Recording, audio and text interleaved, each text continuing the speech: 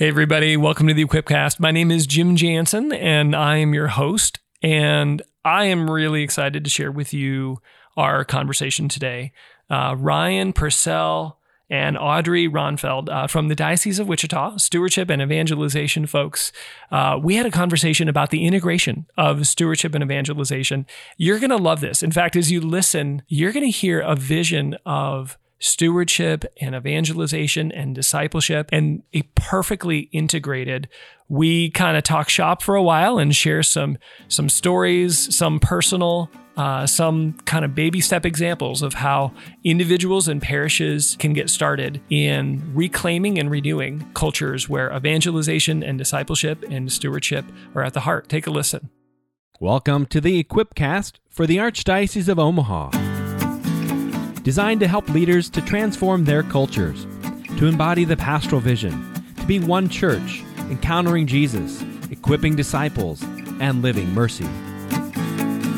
Got Ryan, Audrey, welcome. Thank you for being here. We're recording in person, so like behind the scenes here for the Equipcast. It's a rare joy to be able to record face-to-face in person. Ryan and Audrey, you guys made a long trek up here to Omaha so we could hang out and kind of talk shop.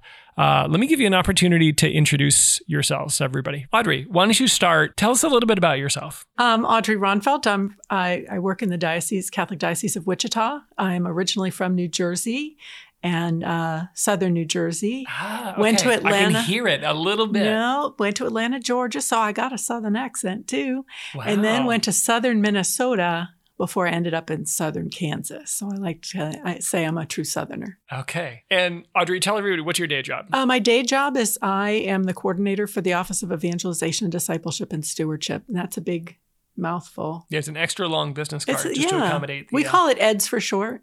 So, evangelization, discipleship, and stewardship. EDS. Very nice. Yeah. So Ryan Purcell, and I'm the Director of Leadership and Missionary Discipleship for the Diocese of Wichita. And, recently I was in the Diocese of Joliet, so I'm brand new here for 5 months in Wichita. But prior to that, I spent time in Focus. So I've kind of bounced all around the country and serving in different missionary modes. So nice. Okay, so today we want to talk just about the intersection between evangelization and stewardship. Probably have to spend a little bit of time defining our terms or kind of clarifying. But maybe to set the table a little bit as we get started. On the Equipcast, we talk a lot about helping parishes, individual missionary disciples, particular ministries, really kind of rediscover their missionary character. And I think for parishes in particular, this question about, how do stewardship and evangelization, how do they work together to further the mission of the parish? I just want to get you guys started by talking a little bit about that, and feel free to define some terms. But how do evangelization and stewardship work together? Because you guys work together, and that seems to work really well. So how do evangelization and stewardship work together? So, to just kind of lay it out there, stewardship in our diocese is defined as a grateful response of a Christian disciple who recognizes and receives God's gifts and shares those gifts in love of God and neighbor. Okay. So that's a lot. That's a lot. So it's a Christian disciple. Check. We have gifts that we've been given by a loving Father that we are not to keep for ourselves, but He has told us to go out and love our neighbor. Yeah. So okay. That's our assignment, right? Love neighbor, love God, love neighbor. Yeah. But we have figured that it's been a challenge. 1985 is when we went to this stewardship way of life, of living as a steward, and all that entails the way that we live it in our diocese.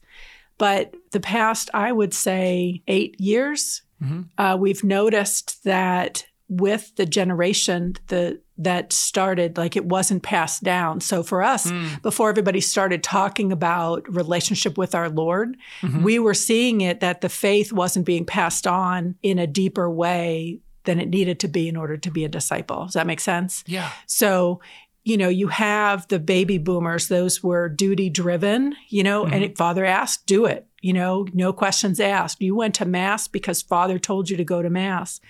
But as the years progressed, we've seen that, just like everybody's talking about now, where'd everybody go? Yeah. Right. And so we started Yes. seeing that, and we didn't have the words that we have today to use that, but we knew that there were people that were missing, and there was a demographic that missed the idea of what is the fullest definition of stewardship. So it's, you have to be a disciple first. Yeah. Honestly, Audrey, it sounds like you're talking about that there was a conversation within the diocese, pastor, about, okay, what's happening? We've been thinking and talking and teaching towards stewardship, but something's been missing. And we really feel like it now, we can name it. Yeah. You know, it's really the relationship with our Lord. But, you know, back then, you might have heard things like stewardship isn't working anymore. Well, it isn't it better? Right. You know, because it's that grateful response of a Christian disciple. So how could it not work? That's why we're here, to become disciples and then to love God, love others. But yeah, so it wasn't that stewardship wasn't working. It's stewardship without discipleship wasn't working. So it got distilled down to time, talent, and treasure, or church chores. Yeah. And that's not, I I've mean, never heard that. Church chores. That's great. Well, church chores, you know, you would hear people say, well, I've got to get more people involved in our parish. Well, why do you want them involved? What do you want them to do? Sweep the floor? Water the plants? You know, what are we really there for? What's really parish? So we started really thinking about what's parish for, not the four walls of the parish. So, I mean, it takes a long time. It takes a long time to turn a ship, you know, a big ship. Talk a little bit about how did that process go, that conversation? Because I think you're alluding to something, and you have a couple of times, that the whole country is now kind of like, hey, wait a minute, you know, just suddenly, you know, I mean, I've shared this before, having been a missionary for almost 20 years. When I was first telling friends and family about being a missionary, people were like, are you sure? Bible study? Does the bishop know? Is this okay? It was kind of met with suspicion. And now it's cool to be a missionary disciple. Well, the interesting thing for me, I think, you know, I'm not from our diocese. So not being from the diocese, I saw what this great gift is and how do we not lose that gift and how do we invite others in? So I was born and raised Catholic, went away from the church for 25 years, spent time in the desert, living a very not faith-filled life. Yeah. Let's just leave it at that. Yeah. Another episode, maybe. Another episode, maybe, yes. But then come back to the church through the Methodist Church in Georgia, a big mega church in Georgia, and start working in the missions office and sending out short-term mission teams and having small groups that you're a part of, that these people really love you. Yeah. And, we can open up the Bible and, oh my gosh, I can write in it. Yeah. Wow, that's awesome. I can make notes in my Bible. You're kidding me. Yeah. So those were things that I was all about. They loved me, right? They loved me. Yeah. They prayed with and for me, and we prayed with and for each other. You know, I share that because, and I'll just go to Minnesota where I worked for a Lutheran church and did something very similar. But I think what God does is he utilizes and equips us for where he's calling us to be. So had I not have had those experiences, I may really have appreciated this stewardship way of life. But would I have seen what really an amazing gift this is? Right. Well, and been able to name and not just name, but help fill the gap of what was missing. Well, and so what we have, though, there is some complacency. People have grown up with stewardship way of life. So how do you re-energize that? You know, and that's through that inviting people in peace to kind of rediscover what is that fuller sense of stewardship, meaning not volunteers, but really a steward. How are you a steward? And that flows from being a disciple. Yeah. And maybe we should. It occurs to me that we haven't, you know, I don't know how many of our listeners, I imagine a fair number are familiar. The work that the Diocese of Wichita has done to create a culture of stewardship has been an inspiration and a guiding light, really, I mean, all across the country. It's been fruit just for individual lives, parish communities, obviously the diocese as a whole. Can you talk a little bit about the fruit that you saw? Because just for those who don't know it, I mean, it's really such a beautiful story. We've talked about how there's this critical kind of turning moment where it's like, gosh, are we out of gas here? Is this done? Or is there more? And I think you've decided there's more, but tell people just a little bit of the backstory. Well, 1985 was after a synod. Bishop Gerber had done a lot of listening sessions. And so it was determined that Monsignor McGreed had tested this at St. Francis of Assisi Parish.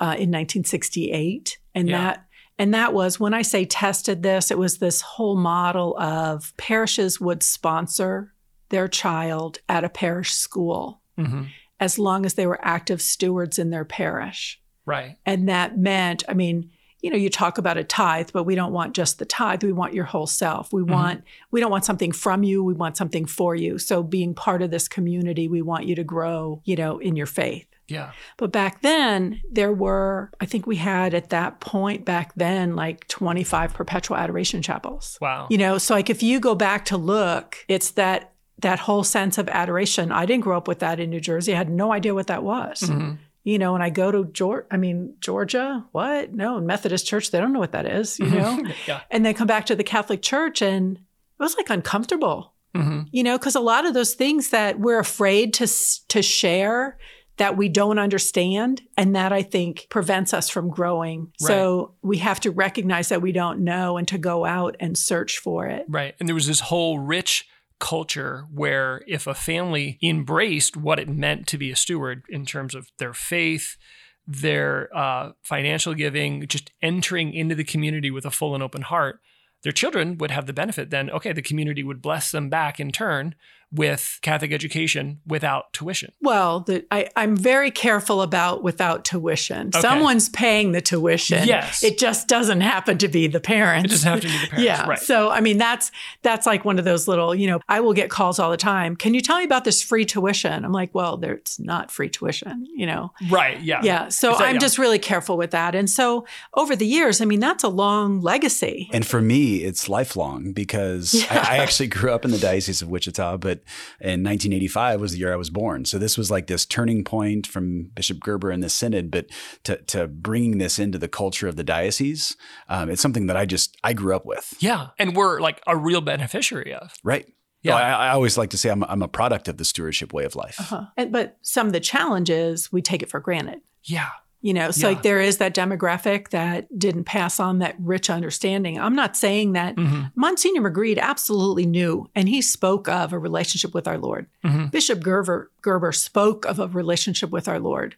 Right. But somehow along the years that dissipated, and it became time, talent, and treasure. Yeah. I mean, that's a whole nother, that's a whole other podcast episode. But I mean, the whole church is like rediscovering. We're like, oh, wait a minute. There's a 28th chapter to Matthew's gospel where Jesus actually sends us out, and we're all kind of rediscovering this. So talk about like, there's this pivot point as, the concept and the richness of what stewardship was supposed to be kind of had begun to shrink, or these key elements, particularly discipleship and evangelization, had disappeared. Now what? Ryan, I think in some ways that's where you kind of enter the picture, not particularly, but there's been an effort recently to say, okay, how do we bring evangelization into this? Tell us a little bit about that. One thing before Ryan goes there, I think it's important to know when Father John Urach came to the office, in the office prior, we had been kind of wrestling with this and talking about this word discipleship. He didn't realize it until later. And so he always shares that the new is hidden in the old. And it it dawned on him, the whole Christian discipleship piece. That was really when the big pivot happened. That's like, no, we're really going to wrestle with this word. And then there was talk of evangelization and talk of finding someone like Ryan to come and work with us. Yeah. Yeah. And as I've left Wichita, go back just a little bit, it was my time in high school where I experienced just and received an encounter with the Lord two ways primarily. One was I was in the middle of my confirmation preparation, and I had a teacher at Bishop Carroll Catholic High School who he just proclaimed the gospel in a clear and articulate way that resonated with me. I wouldn't have described it at that point, but I just remember through his witness and just he just lit my heart on fire. Do you want to give him a shout out? Yeah, it's Tony Brandt. Yep. So he's in Casting Nets Ministries, and actually they've got a great book that I'd highly recommend. Chris Stewart, Tony Brandt, they have a book called Casting Nets. Yes. So Tony's an old friend from college. We've known each other for many years. So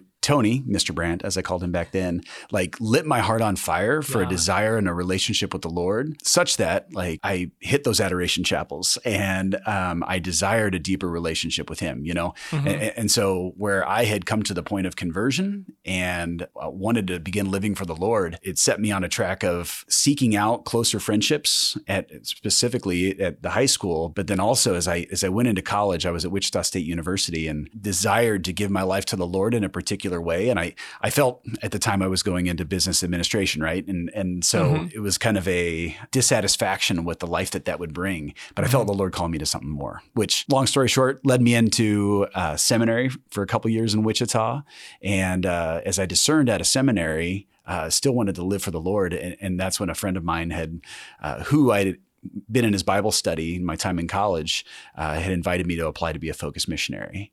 And so like this encounter and this response to an evangelist, Tony Brandt, kicked off in me just a desire to follow the Lord. And wherever he goes, I remember praying that my will be your will, Lord, whatever it may be. And my life has been a succession of step after step after step where I've launched into being a Focus missionary and working in evangelization at the parish and diocesan level. And now coming back to the diocese that, you know, really I say I'm a product of stewardship. Like I've been given such a gift and I'm just excited to be able to have the opportunity to share back what the Lord has given me to the diocese that I was born and raised in. I mean, I'm watching kind of the provenance here, right? There's this rich culture and history of stewardship.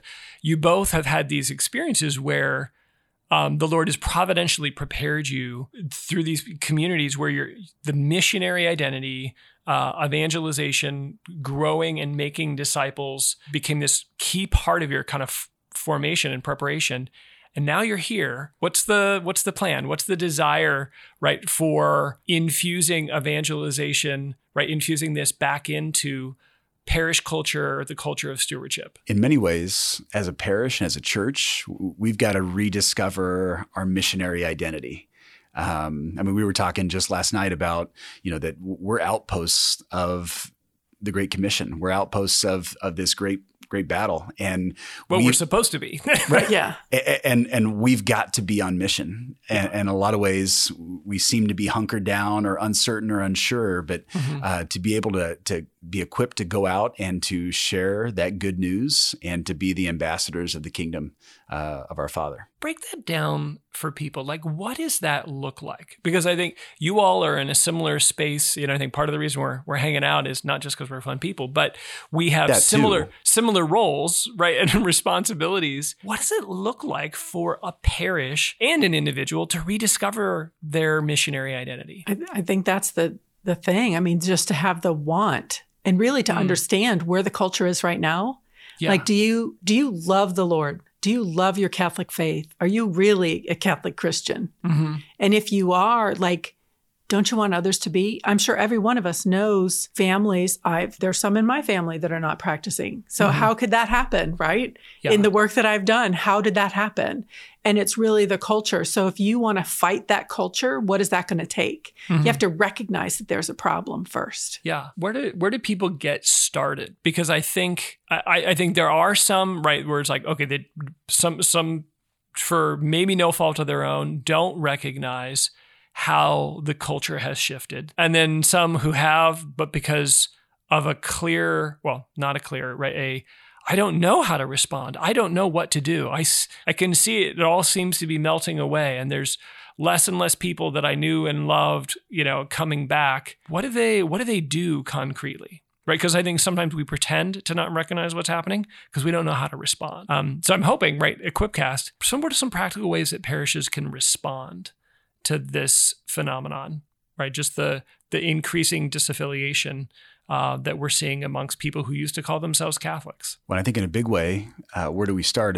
We start in prayer. Those who evangelize have to be evangelized themselves. Our relationship with the Lord is what we share from. And so, you just look at the average parishioner, people in the parish, you know, how many contact points they have with so many people within the parish boundaries. You know, I like to say that, we don't got to go to the fringes of society any more than we, go to our friends, family, and our workplace. If we as a parish just look to evangelize, to share the good news, to live a transformed life and to witness in critical ways, just within my friends, my family, and my workplace, we reach the fringes of society like that. Well, and I would also say that, Ryan alluded to prayer. I mean, he said prayer, and I think prayer becomes really important, but, we have to each individually ask ourselves, what do we need? Like, what do I need? Lord, what do I need? Like, do we just pray a rosary? We are praying, asking for all these things. I'm praying for this person, this person, this person, but are we listening to him and taking that time like an Alexio to hear how he's speaking to us? I think a lot of times we'll just keep talking. Yeah. And we forget that we have to listen. So I think our relationship with our Lord has to be strong before we can go and share that with someone else. Yeah. Have we encountered him? Right. And do we experience our faith as good news? Yeah. And I said, about adoration, now have an adoration hour. And I treasure that time, right? Yeah. Because that's for me. That's what I do for me. Yeah. As you speak, I'm drawn back. One of my favorite biblical stories is the account of the two disciples on the road to Emmaus. It's right after the resurrection. And I think it's particularly meaningful for our time now, because you see, first off, they're disciples. They believe in Jesus. And as the story unfolds, for those who don't remember, it's in the Gospel of Luke, Jesus sneaks up on him and they begin to recount. He's like, so what are you talking about? As they recount, they actually have, not only do they know Jesus and know his teachings, and of course they're aware and discouraged by the crucifixion, but they've actually heard about the resurrection. And not just from crazy Mary Magdalene, but they even recount her and then two others, a reference to Peter and John. And yet, even though they've heard, they're still discouraged. And they're leaving. And walking away. They're walking away. And they're walking away. And it isn't until they have the encounter with the Lord, which again, in the Eucharist, in a personal Bible study from Jesus, they're transformed into evangelists. It's a really beautiful image, I think, of where we're at right now in the church, which is why I think so many of our, really kind of prophetic leaders are calling us to a renewed encounter. Well, and I think too, just that story. This is a gospel passage that Audrey and I have been praying with very recently. But one of the things you see in this is Jesus's method also. Yes. This is Easter morning. Yeah. He has the greatest news to share. And if I were Jesus, right, I'd go in the middle of town. I'd say, I'm back. Turn on the lights. Right? Yeah. But what's his method? Yeah. What he models to us, the method of reaching the individual. To going after those two on the road to Emmaus, as opposed to even going to the 12, And going for a walk, a slow, patient walk and a meal. Gosh, that's good, Ryan. That's really good. Because you would think this is post-resurrection. He could have done it any way he wanted to. And he chose to do it this way. A lot of times, and I did have a recent encounter, but what I did want to share is that a lot of times people will ask us for our story. Mm-hmm. And so we will talk about, and I have very powerful reconversions or reversion story, however you want to say that. It's very powerful. And I would tell that all the time. And then it suddenly dawned on me, but have I really talked about how he is active in my life today? Yeah. And one of the most powerful ones that I've experienced, and it was right after we reopened the parishes. Mm-hmm. And it was a Monday. I'll never forget it. It was a noon mass and everybody had their masks on. Everything's roped off and you're nervous trying to stay away from everybody. And I'm walking up to communion and I'm not even ready. And so she hands me Jesus and I'm like, okay, fine, put him in my mouth, bless myself and walk away. It was effervescent. I have never before or after have had that experience. It was almost like, pay attention, it's me. Like you've been worried about everyone else, but I'm here for you. And I've never forgotten that. And it was a reminder to me that he's active in our lives every day if we just stop and listen. As you were talking about just walking, right, on the road to Emmaus.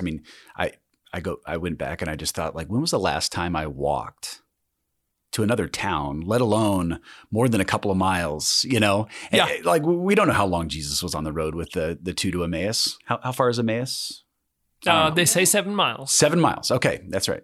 But like 7 miles, that's a long time. And then they invited him to stay with them, right? Yeah. And so just looking at, what does Jesus do? We're so hyperactive in our culture in a lot of ways, and the church as well. Like it's not just the culture outside of the church; it's how we do what we do, the way we, So going to an event, let's say, it's like we drive our cars, we go there, and we go home, but do we live life together in the way that Jesus has modeled for us, where we can just come alongside, have a conversation, and for the two disciples, their hearts were burning within them, right? Yeah, I feel like you're setting me up. I have to plug my favorite book again. It's called The Ruthless Elimination of Hurry by John Mark Comer. And he's awesome. Oh, it's really good. And I have not, there are a very few number of books. I think the Bible is in this category that I've like read more than once. And The Ruthless Elimination of Hurry,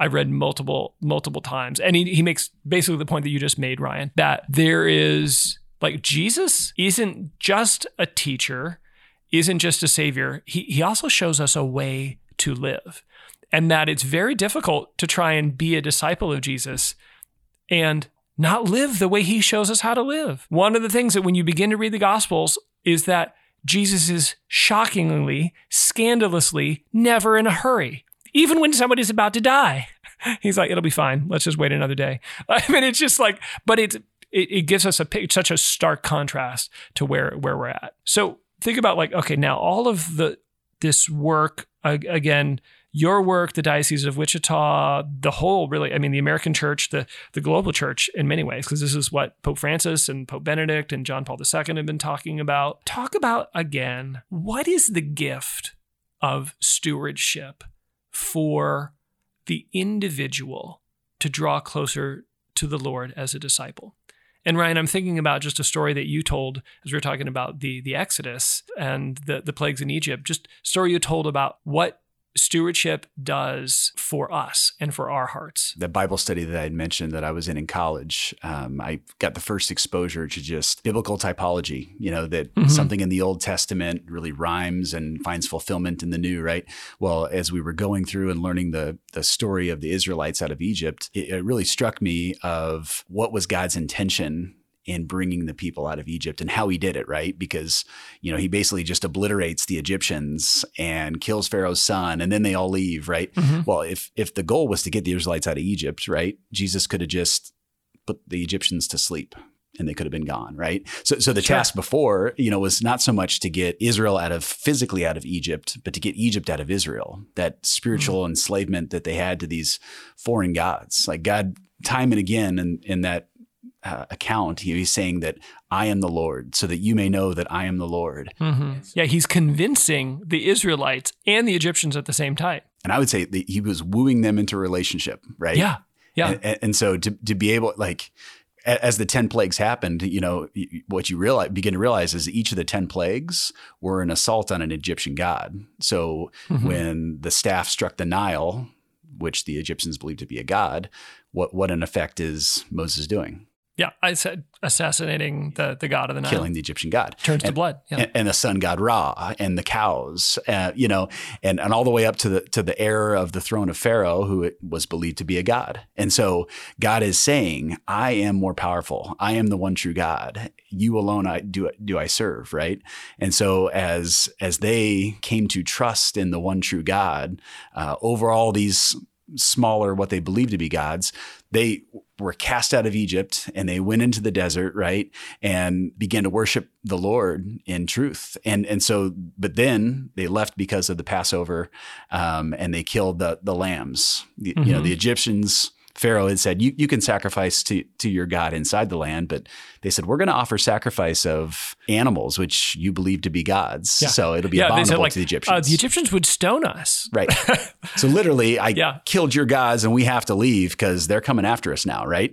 And they did. But as they go in, this is a prefiguration of the Eucharist and the Passover lamb, right? This is something they continue as the Jewish people to today in celebrating the Passover meal. But what has to happen is the father of the family has to kill the Passover lamb. That there's my participation in sacrificing this, what we believe to be God's. And I find a great correlation to stewardship here is because, what do we treat as modern man? What do we treat as gods in our culture? Mm-hmm.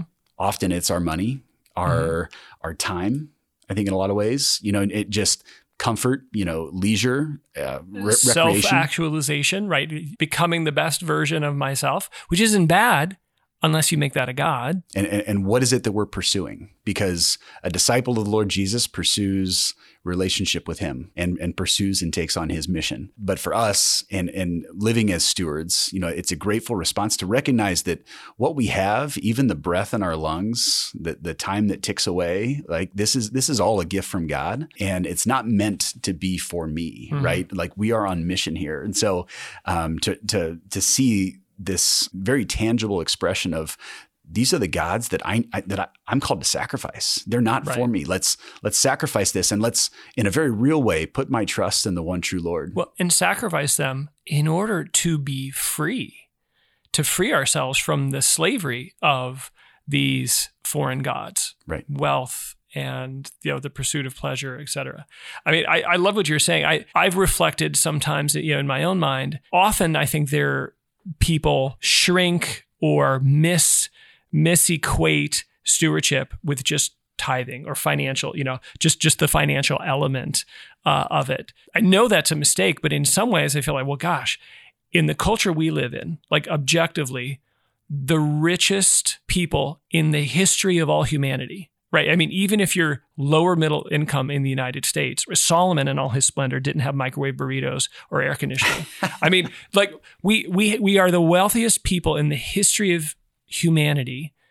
And it makes sense that we would really attend to the gifting of our financial resources, in some ways try to extricate ourselves from the way that it often enslaves us. Again, quoting John Mark Comer, he makes this great observation that when Jesus says you cannot serve both God and mammon, it's not a command. He's not saying it's a bad idea, don't do it. He's saying just an observation about humanity and just the way things are. He's like, you can't serve God and man.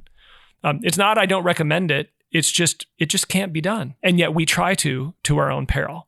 And there's something about an act of stewardship and entrusting some of what we have back to the Lord that frees us from that. I was just praying with that passage this morning, as we were talking about stewardship today. And, right before he says that, though, he says that what is exalted among men is an abomination to God. Yeah. And it just very interesting to see that juxtaposition of the story of Israel, that Pharaoh said, go ahead and leave. And they said, well, what we're going to do is abominable to the Egyptians, right? Yeah. Yeah. I mean, people think if you're a Christian and you give yourself over in generosity to others, it looks crazy to most people from the outside. Audrey, we were talking, you said it's like, well, let's just be clear, right? Discipleship is not 10% of your heart. Yeah.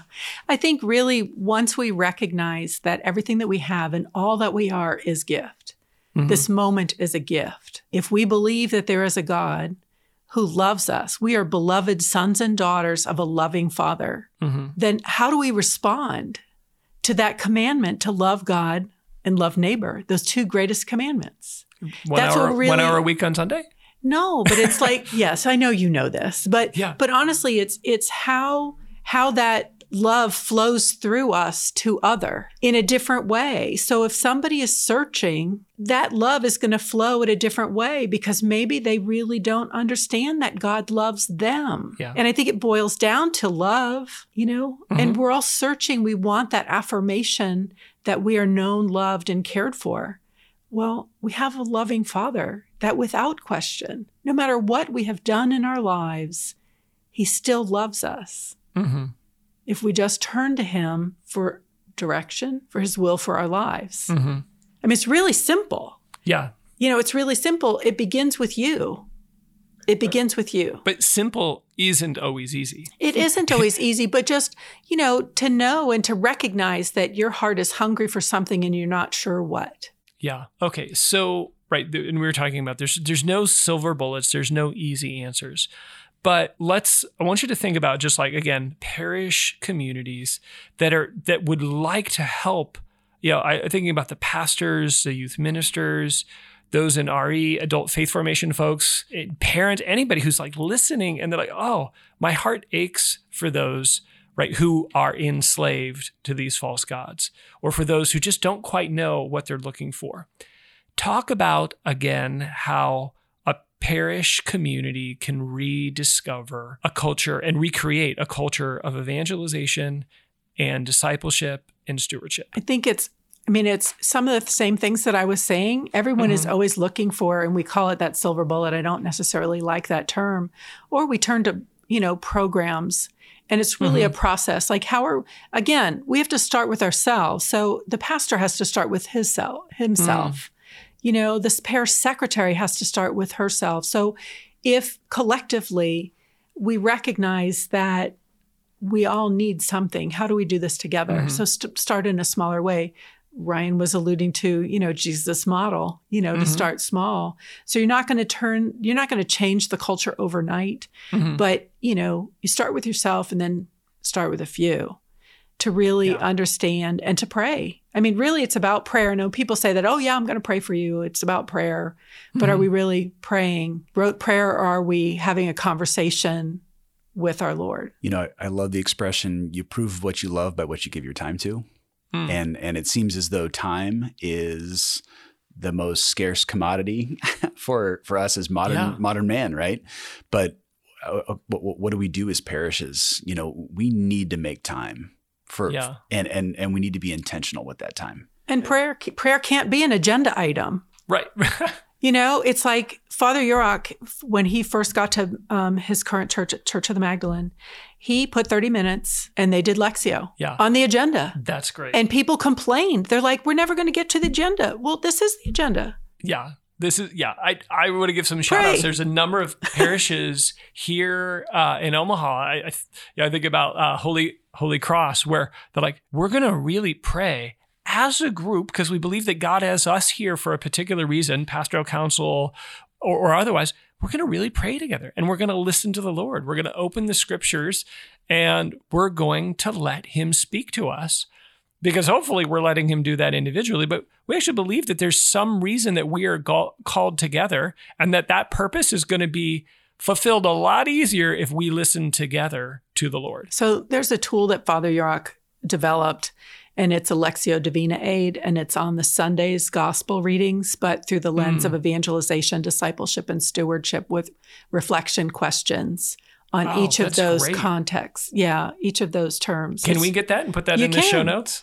We can. It's on our website too. That's awesome. It's on our diocesan website. Our diocesan website is CatholicDioceseOfWichita.org. Okay. And then they go to the stewardship page, and then it's under reflections, because we provide our parishes also with a weekly reflection that they can put in their bulletins that ties to both the readings for Sunday and evangelization, discipleship, and stewardship. So we make those connections for them. But that's where it is in the show notes. That's awesome. All right. So we'll grab that. We'll put that in the show notes, just so everybody can make access to that tool. And just a really simple, easy way to begin. I'm thinking like communities, parishes, to say, when we get together to plan to meet, we're going to really invite Jesus, and we're actually going to pray together. And the other thing that they had done, and we talked about this, that they're the experiment parish, right? Because he's the vicar. Yeah. And vicar of evangelization, discipleship, stewardship experiments. Vicar for experiments might be a good. Yes, that's a good title. We're going to tell him to change his title. Don't put that out there. Yeah. But they had gotten to the point where they had done it with a lot of their leadership teams, and then they make them available on Sundays. Mm-hmm. They leave them in the gathering space for people to pick up and to pray with during the week. Nice. And then they had also devoted the homily on, I think it was Word of God Sunday, where they did a Lectio. They walked through a Lectio, and it's seating for 1,000 people, but just went around and asked people questions and what they were thinking about that. It was really very impactful. I was there to see it and witness it. It was really amazing. A real intentional effort to teach people to pray, because that's what disciples do. Yeah. That's great. So Ryan, Audrey, as we close here, I just want to give you just a chance here to speak to the hearts of the individuals listening. I mean, maybe some of you are listening as a group, like kind of sharing headphone buds, but everybody listening is an individual person, right? A disciple. What would you say for those who are feeling this like, I want to figure out how to integrate evangelization and stewardship in my life. I want to be a steward. I want to be an evangelist. I feel the Lord leading me and calling me, but I don't quite know where to begin. What would you say? For me, and I think kind of on the tail end of COVID here, COVID really spun the church in a way where we couldn't rely and do the same things that we've done. And it's not to discredit things that we've done, right? Like there's great things that we have done and we should continue to do, right? But at the same time, this experience has been, a time of boldness and creativity on the part of many. And I think I probably would desire more of that, for us to think outside of the norm and our pattern and habit of how we do what we do. So, one of the things that I like to ask parishes and church leaders, especially if they're offsite, with us here, but if you were to ask them, okay, if you were to go back to your parish and instead of going into your office and, hopping on the computer or whatever's got, your work for the rest of the day, if you go back to your parish and there was nothing, there was a field, right? There's no worship space. There's no office. There's no anything, nothing whatsoever. What do you do? If they sit with this question, if we really wrestle with this as a church, what are we called to do? I think you'll be able to have so many of those aha moments of, this is the kind of relational ministry that we need to be engaging in all of the time. It goes to the kind of relational ministry that evangelization absolutely thrives within, that missionary disciples are fully alive.